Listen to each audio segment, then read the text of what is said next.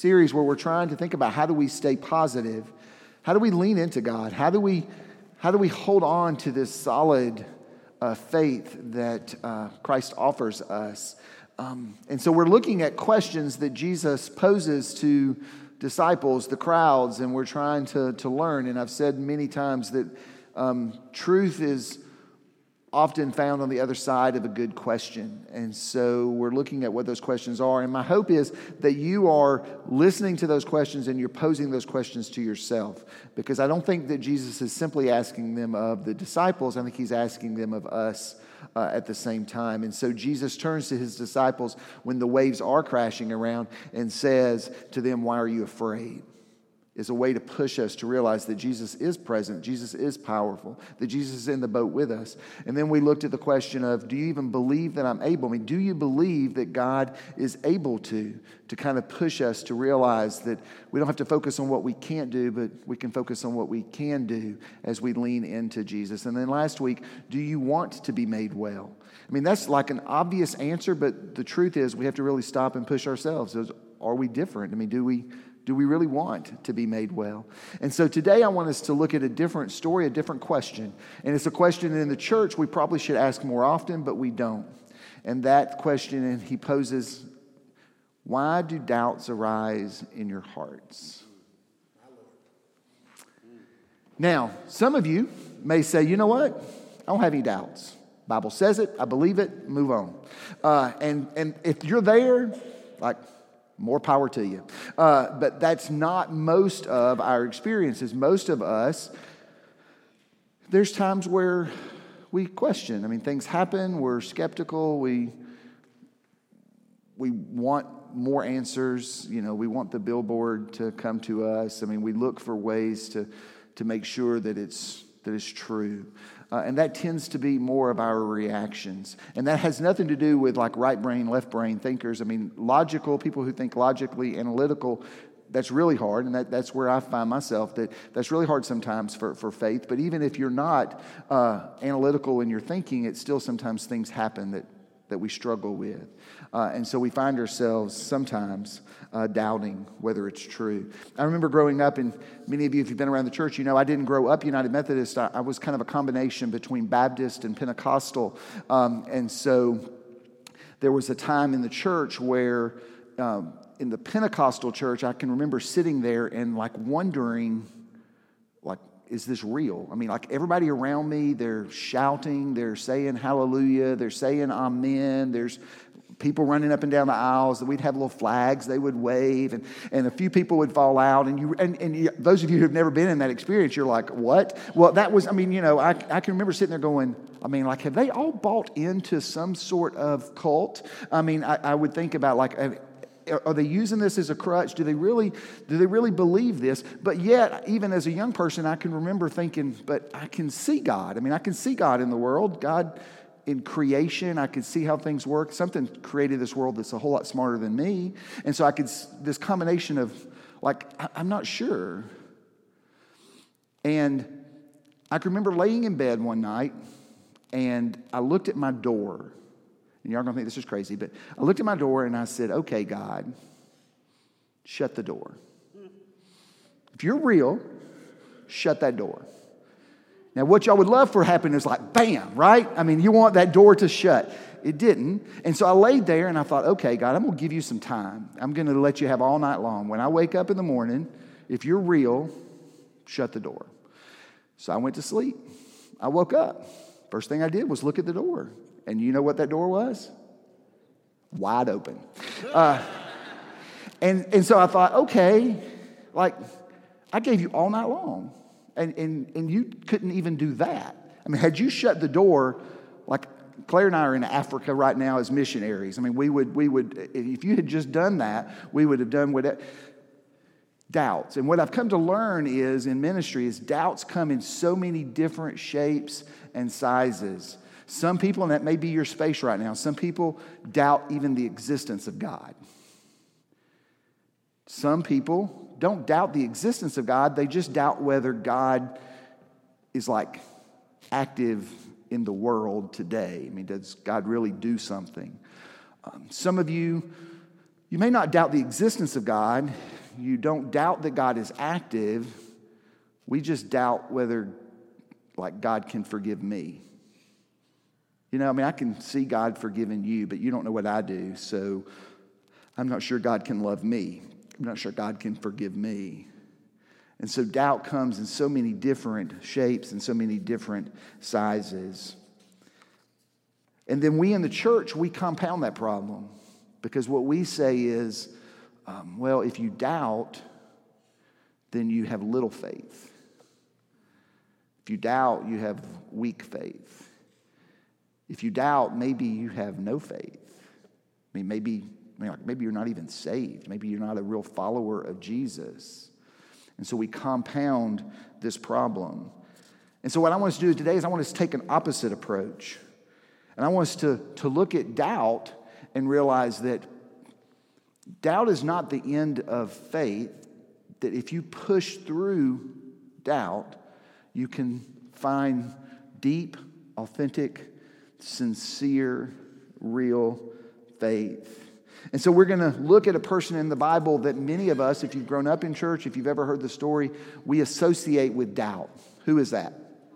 Thomas, right? Doubting Thomas. He gets this bad rap as being the doubting Thomas person. But what I want you to look at, maybe Thomas is a great witness to us, the evidence of how God can create strong faith in the midst of doubt. And so let me set this up for you first. You have to know Thomas's story, you kind of have to go back. Luke tells us, and you can flip to the 24th chapter of Luke if you want to look there. It's in the story of the road to Emmaus. Luke tells us that after Jesus is resurrected from the dead, two of the disciples are walking down this road, and they're talking about all the events that happen, and this stranger comes alongside, and they don't recognize him as Jesus, and so they go walking, and they're talking, and eventually they get to a place where they're going to part ways, and they invite this stranger to come and go with them and have a meal, and as they sit down around the table, the stranger breaks the bread, and as he breaks the bread, they realize that this is the resurrected Christ. And so they go back to the disciples. And when they go back to the disciples to tell them that Jesus is risen, they've seen him, we get this encounter. And so look at what it says in the 24th chapter of Luke, starting in verse 34. They were saying to each other, "The Lord really has risen. He appeared to Simon." Then the two disciples described what had happened along the road and how Jesus made known to them as he broke the bread. While they were saying these things, Jesus himself stood among them and said, "Peace be with you." They were terrified and afraid. They thought they were seeing a ghost. And then Jesus asked the questions. He said to them, "Why are you startled? Why are doubts arising in your hearts?"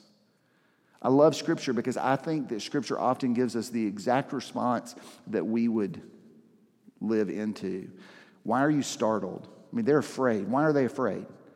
Because they think Jesus is dead. I mean, they saw Jesus die on the cross. They saw the going into the tomb. They saw the stone rolled in front. They believe Jesus is dead, and all of a sudden Jesus is in front of them, and they're scared. So the only way I can relate to that is this past year, many of you know my grandmother passed away. I was with her when she passed away. I was a pallbearer at her funeral. We were there when they put her body into the mausoleum. We saw them cover it up. What do y'all think would happen to me if all of a sudden my grandmother walked in that door? I'm freaking out, people, because I know that she passed away. I know that she is dead. And so this is the emotion that they are. When you're reading Scripture, you kind of have to look and think that it makes perfect sense. So Jesus turns to them and says, "Why are you startled?" And then you can almost hear the compassion in his voice when he says, "Why are you startled? Why are doubts arising in your hearts?" It's like, have you forgotten? I mean, have you forgotten that when the waves were crashing in on you, I calmed the sea? Have you forgotten that I fed thousands of people with just a few loaves and a few fish? You saw it. Have you forgotten the guy beside the pool at Bethsaida that I said, "Get up and walk," and he'd been laying there for 38 years and he got up and moved around? You've forgotten that I made blind people be able to see? Have you forgotten all of the miracles that you've seen me do? You can almost hear the compassion in Jesus' voice. Now, what's interesting is in this conversation where the disciples return and talk about this and Jesus shows up. Do you know who's not there? Thomas. Now, it doesn't tell us that in Luke, but it tells us that in John. If you look in John chapter 20, he tells us that Thomas was not at the previous meeting. Listen to what it says in verses 24 through 28. It says, Thomas, the one called Didymus, one of the 12, wasn't with the disciples when Jesus came. The other disciples told him, we've seen the Lord. But he replied, unless I see the nail marks in his hands, put my finger in the wounds left by the nails, and put my hand into his side, I won't believe. After 8 days, his disciples were again in a house, and Thomas was with them. Even though the doors were locked, Jesus entered and stood among them. He said, peace be with you. Then he said to Thomas, put your finger here. Look at my hands. Put your hand into my side. No more disbelief. Believe. Thomas responded to Jesus, my Lord and my God. So in this encounter, in the previous experience, Thomas missed it. Thomas missed the presence of Jesus. Thomas missed the power of Jesus. Thomas missed the proof of Jesus. Thomas missed the experience of this resurrected Christ. And I think that's one of the problems that we have in the church today is so many of us, we are kind of Christians. I'm kind of a Christian. My parents took me to church. I kind of believe. I kind of think it's true. We're missing this risen experience, this experience with the risen Christ. And then one day something happens and our worlds shake and we go, is it true? I mean, is it possible? Is Christianity for real? I mean, is it possible to really have this narrow way that we have to come to the Son? We have to come to the Father through the Son. We question, is it possible? So Thomas, I believe, is a great example because he says this is important. Remember what the disciples are claiming. The disciples are claiming that God loves us so much that he sent his son, into the form of Jesus, and that Jesus was born through a virgin so that he would not have the sinful nature of humanity, but he would be both God and man, and that he would live this sinless life, and that he died and took on our sin, and that he didn't stay in the grave, that he was risen. This is all part of what the disciples claimed. It's what Jesus claimed. And so for me, the only reasonable response to something like that is to say that I'm going to live for him. And so Thomas says, if that's true, then I got to know it's true. I got to see a little bit more. Press a little bit more. Doubts aren't the end of real faith. Sometimes doubts can push you to have real, sincere, authentic faith. And so Thomas says, I want to believe. And then listen to what happens. So in the story, 8 days later, the disciples are again, and John tells us, he's very important. John says, now this time Thomas is there. So Thomas is there. And Jesus, the doors are locked, and all of a sudden Jesus appears, which, by the way, pretty cool, right? The doors are locked. Jesus shows up. Jesus says the very same thing. Peace be with you. Then watch the story. What does Jesus do? Jesus doesn't pay attention to anybody else in the story. He goes to Thomas. Straight to Thomas. To the one who wanted to believe. In that moment, he went to the one who wanted to believe. And he said, okay. Put your hand in my side. See the holes? You can see them. Touch them. Everything that Thomas needed in the moment to believe, Jesus gave him everything he needed. And I believe that somehow there are people today that you're struggling with doubting. Some of you, God is trying to come to give you exactly what you need to believe. When I was younger, after Claire and I had gotten married, I can't really speak for Claire in that moment. I was struggling in my faith. I wanted to believe, but I had been away from God. So I was that person that kind of doubted whether God could really love me and forgive me. We went to a Bible study. And the person who was leading the Bible study, I said this was not the most effective leader because she came in and she said, I haven't prepared anything, so I'm just going to read a poem for you. So any of you small group leaders, please don't do that. but it did work in this instance. But it's not a great example. But she started to read this poem. I couldn't tell you what the poem is about. All I know is that as she read that poem, God spoke to me in a deep place in my soul.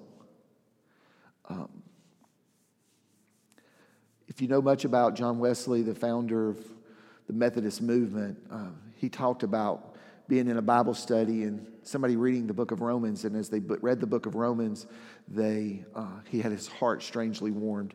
For me, it was a very similar experience of the fact that God spoke to me in a way that I can't elaborate, I can't explain, but it was deep in that moment that I knew that God was speaking to me. God met me where I was and what I needed to hear, and put in this burning passion to study and to get to know Him and to know Him personally.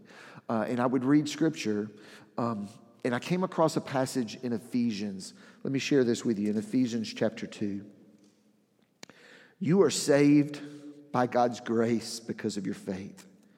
This salvation is God's gift. It's not something you possessed. It's not something you did that you can be proud of. And I read about this grace of God, and it was no longer about what I had done or what I had not done, but it was about the grace of God. And God spoke to me in a way that I still can't explain to you. And we had been to this Bible study for week in, week out, year in, year out. But this one time, God met me with everything that I needed to believe. That's what He does for Thomas.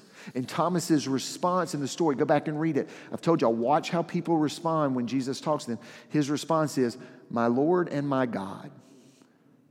Now it's personal. It's not the Lord. It's not the God. It's my Lord. It's my God. There's a difference between believing in God and believing God. Believing in God. Even the enemy believes in God, shudders at His name. But we see Thomas transformed from believing in God to believing God. Believing God has the power, God has the might, God can and God will. And that's what happened to me.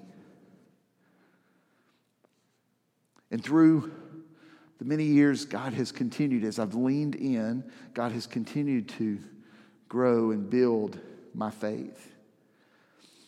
I've shared with y'all many times that I have the love-hate relationship with social media. Today I love it. Well, right now I love it. I may hate it in about an hour, but I love it right now. But I want to share with y'all, a friend of mine posted something, and he posts sometimes fairly long posts, and it's more out of therapy, I think, for him. He was diagnosed with cancer back in June, and he got really sick. He got a little better, and now he's taken a turn for the worse. So I'll read to you what he says. Bear with me because it is long, but he says, "Our most recent medical news is concerning at best. Actually, it's a gut punch, and I'm staggering. Possibly I've come to a fork in the journey of life where part of my life becomes preparing for death. We updated wills and durable powers of attorney for health care. We've had conversations that have been difficult, but not grim. They're part of life if you face it honestly. We approach," talking about he and his wife, "we approach medical news differently. She approaches it very positive and optimistic. I'm a realist. Whatever we learn, we can face it together. We have a strong faith in Jesus Christ. My life is in the hands of God. My death is in the hands of God. I prefer to continue life on earth, but I have no fear of death. I will be with God. I do worry about dying. I worry about pain and suffering, but not death. My prayer life is different than you might expect. I don't presume to give instructions to God, so rarely do I pray, 'God, change this.' Instead, my prayers are, 'God, give me faith, strength, courage, compassion, whatever virtue my soul needs in the moment.' Today's prayer, 'Lord, grow my faith so that I can face this in every hour of need in the assurance of faith.' And this type of prayer actually strengthens me. I don't get mad when things don't go my way. Sad, yes, but mad, no. Why? Because I've never tried to change the course of events. I simply tried to strengthen my soul and face life as it unfolds. God has never failed me.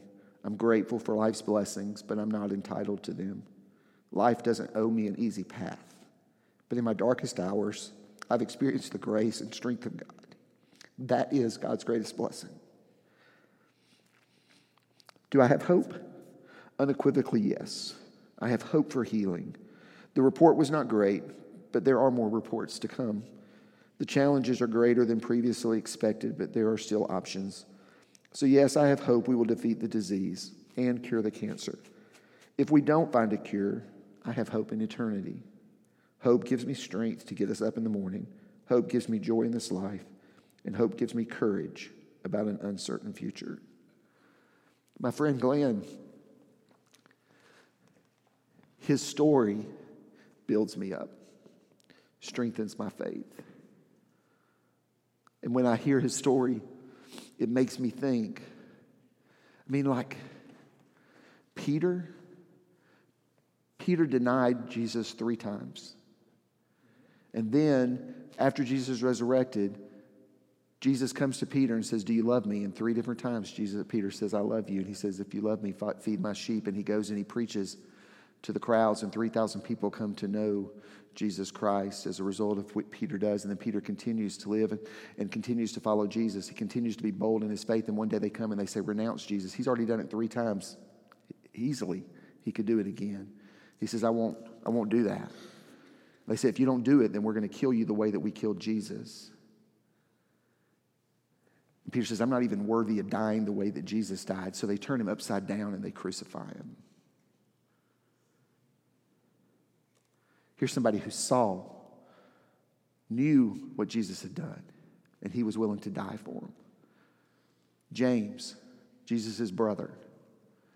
You ever think about this when you read, what would your brother, if you have siblings, what would your brother have to do to convince you that he's the Son of God? Right? If anybody is a witness to you, it is Jesus' brother. Because they asked him to renounce Jesus, and he said no, and they threw him off the temple, and he didn't die, and so they ambushed him. And they came back and said, renounce Jesus. And he prayed what Jesus prayed. He said, Father, forgive them, for they don't know what they're doing. And then they beat him to death with a club. Paul hated Christians, wanted to kill all Christians, but he experienced the risen Christ. And then he continued to plant churches and to proclaim the message of Christ. They came to him and they said, renounce Christ. He had been killing people against Christ. Renounce Christ? No, because I've experienced the risen Christ, and they beheaded him. Their stories continue to build me up. They were willing to die for Jesus. Thomas, this doubting Thomas, this guy that we give credit to for doubt, once Jesus gave him everything he needed to believe, he went to the farthest place of any of the disciples, went to India and transformed and spoke about Christ and saw people's lives transformed. And then they went to him and said, I want you to renounce Jesus. And he said, no, I believe. I love the fact, I almost cried just in this moment, cave experience. Thomas was in a cave when they came to him and said, renounce Jesus. And they speared him because he wouldn't give up. He was confident in what he believed. So we see his cave experience. We gather in this moment, and some of you doubt. Their stories build me up to remind me of what I know to be true.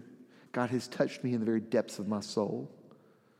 And so we gather in this moment just like millions of people across this world because we say we believe. We believe in God. We believe in Jesus. We believe in the Holy Spirit. We believe in the death. We believe in the resurrection. We believe Christ will come again. We believe.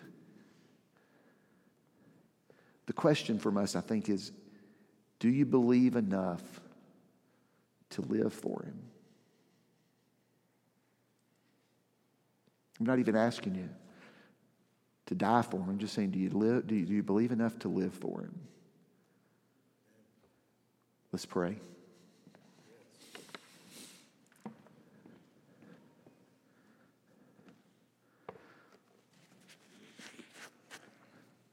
Almighty God, Lord, doubt is such a common part of our faith experience. And I'm sure that there are people in this room who are going through. I pray, God, that they can be reminded of Thomas's experience, and Peter, James, Paul, Glenn. I pray, Almighty God, that we can move from being a place where we believe in you to believing you.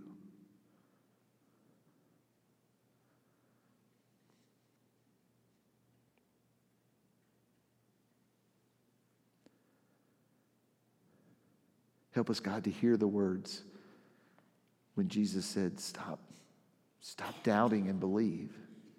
May we come to that place where we are able to call you not just Lord and God, but my Lord, my God. May we experience you and your presence in this moment as we come together and claim what it is that we believe. It's in Jesus' name we pray. Amen.